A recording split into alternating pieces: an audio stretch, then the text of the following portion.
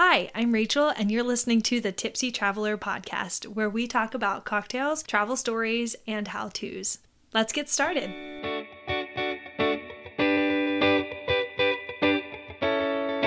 Hello, and welcome to the 18th episode of the Tipsy Traveler podcast. I cannot believe we are already on 18. It blows my mind. Thank you guys so much for sticking with this and listening every week. It means a lot to me to have such a consistent following, and let me know how I can improve if you see ways that I could be doing better or giving you the information that you would like the most. Definitely hit me up. I'm really open to what you guys want, what you guys are looking for, because this is for you. It's not for me. This week, I'm going to be talking about how to photograph a city well. If you don't know, I am a full-time photographer. I do mostly weddings though, so I'm not necessarily a travel photographer. I am just a person who loves travel and is also a photographer. So I'm going to be sharing some perspectives on travel photography, definitely an educated perspective, but not a professional travel photographer or photojournalist perspective. But first, of course, let us talk about the cocktail of the week. This week, I wanted to do something that was a little bit off the wall because the topic is so broad. It's not about a specific place. I like to kind of throw in some random cocktails when that happens. So this week, the cocktail is called a spaghetti. So like spaghetti, but without the E.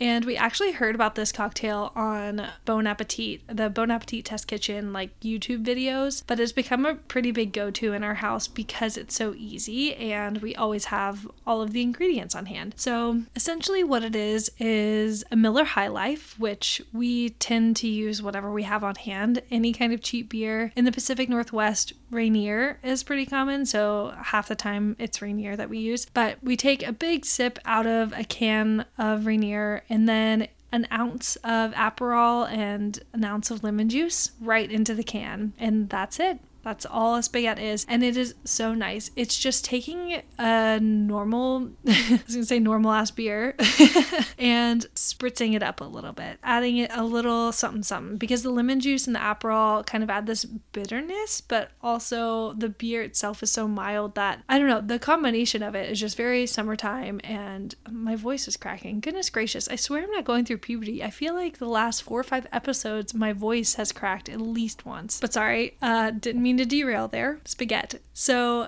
really easy. We always have these things on hand and it's super refreshing and summertimey. So highly recommend now that it's, extremely hot pretty much everywhere. Give it a try. And I'll be showing you how to make this cocktail on my TikTok if you want to see exactly how it goes down. So hop on over to @thetipsytraveler on TikTok and you can see us whip it up for you.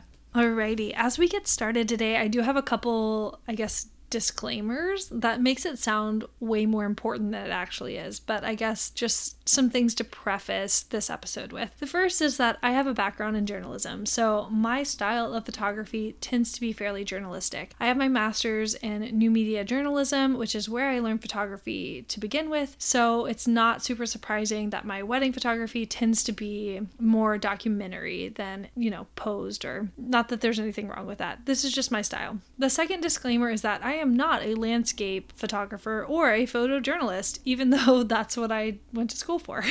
So I could spout out 100 things about wedding photography that I feel really, really confident in because I've been to so many weddings. And while some of the info transfers over into traveling and photographing cities well, ultimately photographing cities is a lot different than what I do for a living. So my advice, while maybe well-informed, is only based on my experience as a traveler and the influence that I bring in as a photographer, but I just feel like I should note that I am not a photojournalist as a career path.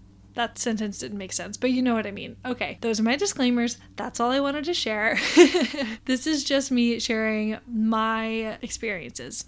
That's what I'm trying to say. I think the first thing that I want to talk about is your choice of equipment. You can photograph your trips well on your phone. And I know that I am a photographer and I probably shouldn't believe that because I do have thousands and thousands of dollars worth of camera equipment. And while, of course, you're going to get higher quality images on a $5,000 camera, realistically, not everyone wants or can afford one of those. And nowadays, phone cameras are pretty decent. The upside of getting photos with a $5,000 camera is that if you're looking to print these images, they're going to be a higher quality. And so when you go to print them, they're not going to be grainy or like blurred out or pixely or anything like that because the actual image is so large. So with a phone, you may not get that. If you take a really great, beautiful landscape photo with your phone and then you go to blow it up and put it on a giant canvas for your living room, it most likely will end up super pixely. And there's really just no way around that. But if you're looking for Instagram or Pinterest or Facebook images or TikTok videos, because, you know, that's the world we live in now.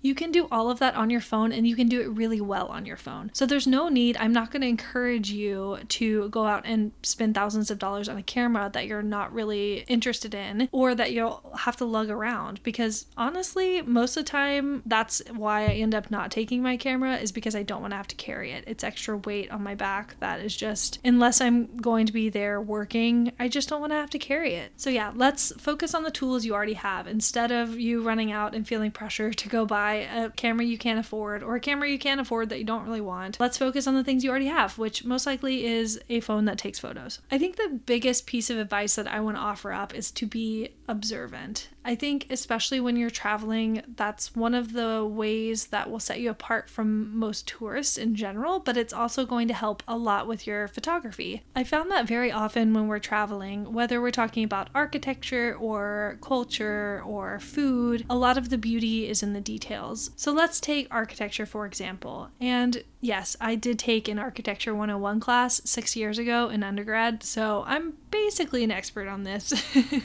But the beauty of a lot of architecture is in the details. Sure, there are a lot of buildings?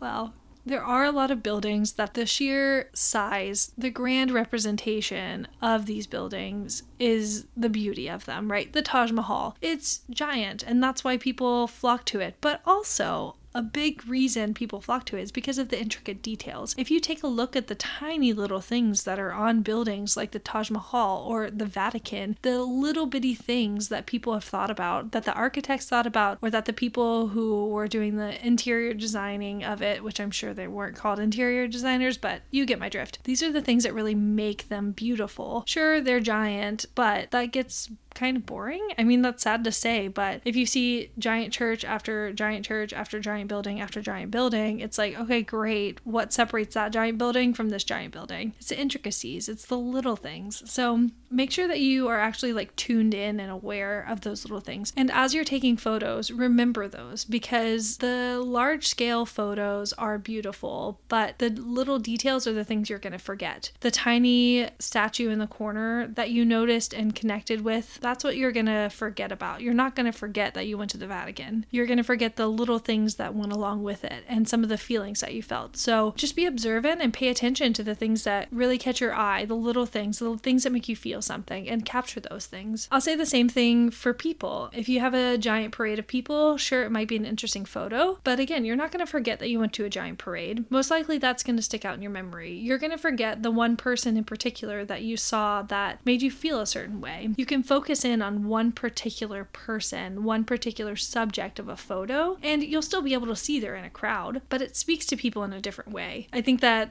this is something I think through very often with wedding photography. When people are all dancing on a dance floor, I can take a picture of an overall dance floor, but if you can't really see anyone's faces, if I'm on the outskirts, if I'm on the outside of it, it's just a big group of people, and it might be fun, but it's not going to catch anyone's eye, and most likely it's not going to be a photo that people share or talk about. But if I'm in there and I'm taking a picture directly of the bride grinding up on the groom, and you can see both of their faces and they're like right there, and you can see everyone, dancing around them, they're still in the crowd, it makes people feel a certain way. It makes people feel like, oh man, they're having fun, they're dancing, and that might be a photo that they share, that they laugh about, that they talk about. So when you're traveling, don't be afraid to focus in on certain things. I will also say be wary of taking pictures of people and their faces and sharing them on internet without their consent. I know technically you can take a picture of someone and throw it up on the internet, and most likely if they live in another country, they're never gonna see it or find out, but I don't think that it's technically legal. I'm trying to remember back to what I learned in school as far as copyright and using people's images without their consent, so just be wary of that. I'll also say, in light of issues happening currently, if you are ever in a protest or something that is on the controversial side, try not to take pictures of people's faces and post them, because they could get in trouble after the fact. So just be very aware of that as you're taking photos and traveling. But all of that aside, I think most of the time when people are traveling, they're not going to protest. And chances are they're not taking pictures of people very often unless they know them. So just a little side note. I also highly recommend downloading Lightroom Mobile. It's a free app and it'll help you tweak your photos. Something that's very popular in the photography community, or even in the travel community, are mobile presets. Essentially, they tweak your photos in like one touch. So you have them on Lightroom Mobile, you put your images in there, you select which preset you want, and it edits your image to be more crisp, or be more light and airy, or be more dark and moody, or be more vibrant, or whatever the preset is trying to accomplish. But it does that for you pretty quickly with like a one-click situation. So Lightroom Mobile will definitely change the way that your photos come out if you're interested in that. I know some people don't really care, but if you're looking for a way to quickly enhance your photos, Lightroom Mobile is a good place to start. I found, especially when I travel, again, I don't really want to take all of my camera gear and then like flip through a million photos to edit. So I've just been taking photos and videos with my phone and then selecting, 5 or 10 that I want to throw on Instagram and editing them in Lightroom Mobile really quickly and throwing them up on Instagram, because honestly, most of the photos I'm taking are for me to remember or me to share with my boyfriend or, my close friends when they ask, but I don't want to share 150 images on Instagram stories because no one cares as much as I do about the trip I just took. And I guess that's something else that I've learned from wedding photography. There's a term called culling, C-U-L-L-I-N-G, where essentially you take all of the photos from a wedding day and you cull them down into the deliverable photos, because no one wants a picture of them sneezing or them shoving food in their mouth or them with their eyes closed in a family photo. So you kind of get rid of all those, you select all the best ones, and then those are the ones that you edit, those are the ones you send to your clients. So I've kind of taken that same approach with my travel photos. I take a shit ton when I'm traveling, knowing that some of them will be bad and some of them only I will care about, and that is fine. And then I go through and kind of cull them in a way, just kind of look through and like favorite them.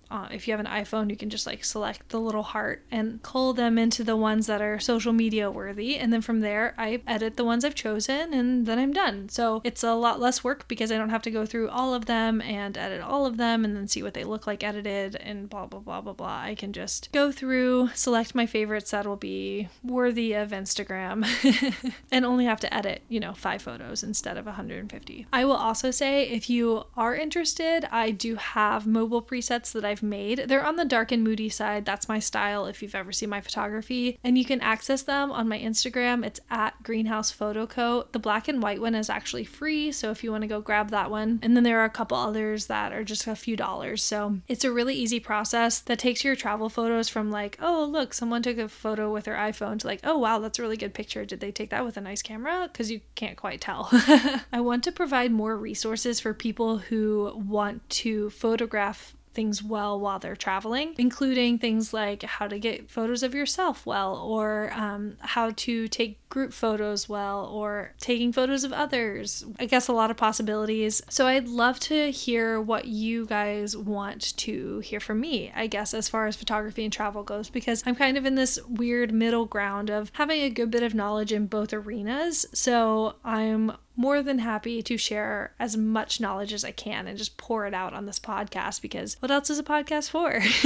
Next week on the podcast, I'm going to be talking about backpacking the Enchantments. So if you don't know what the Enchantments are, they are an area in Washington near Leavenworth that is super magical, mountainous, amazing glory.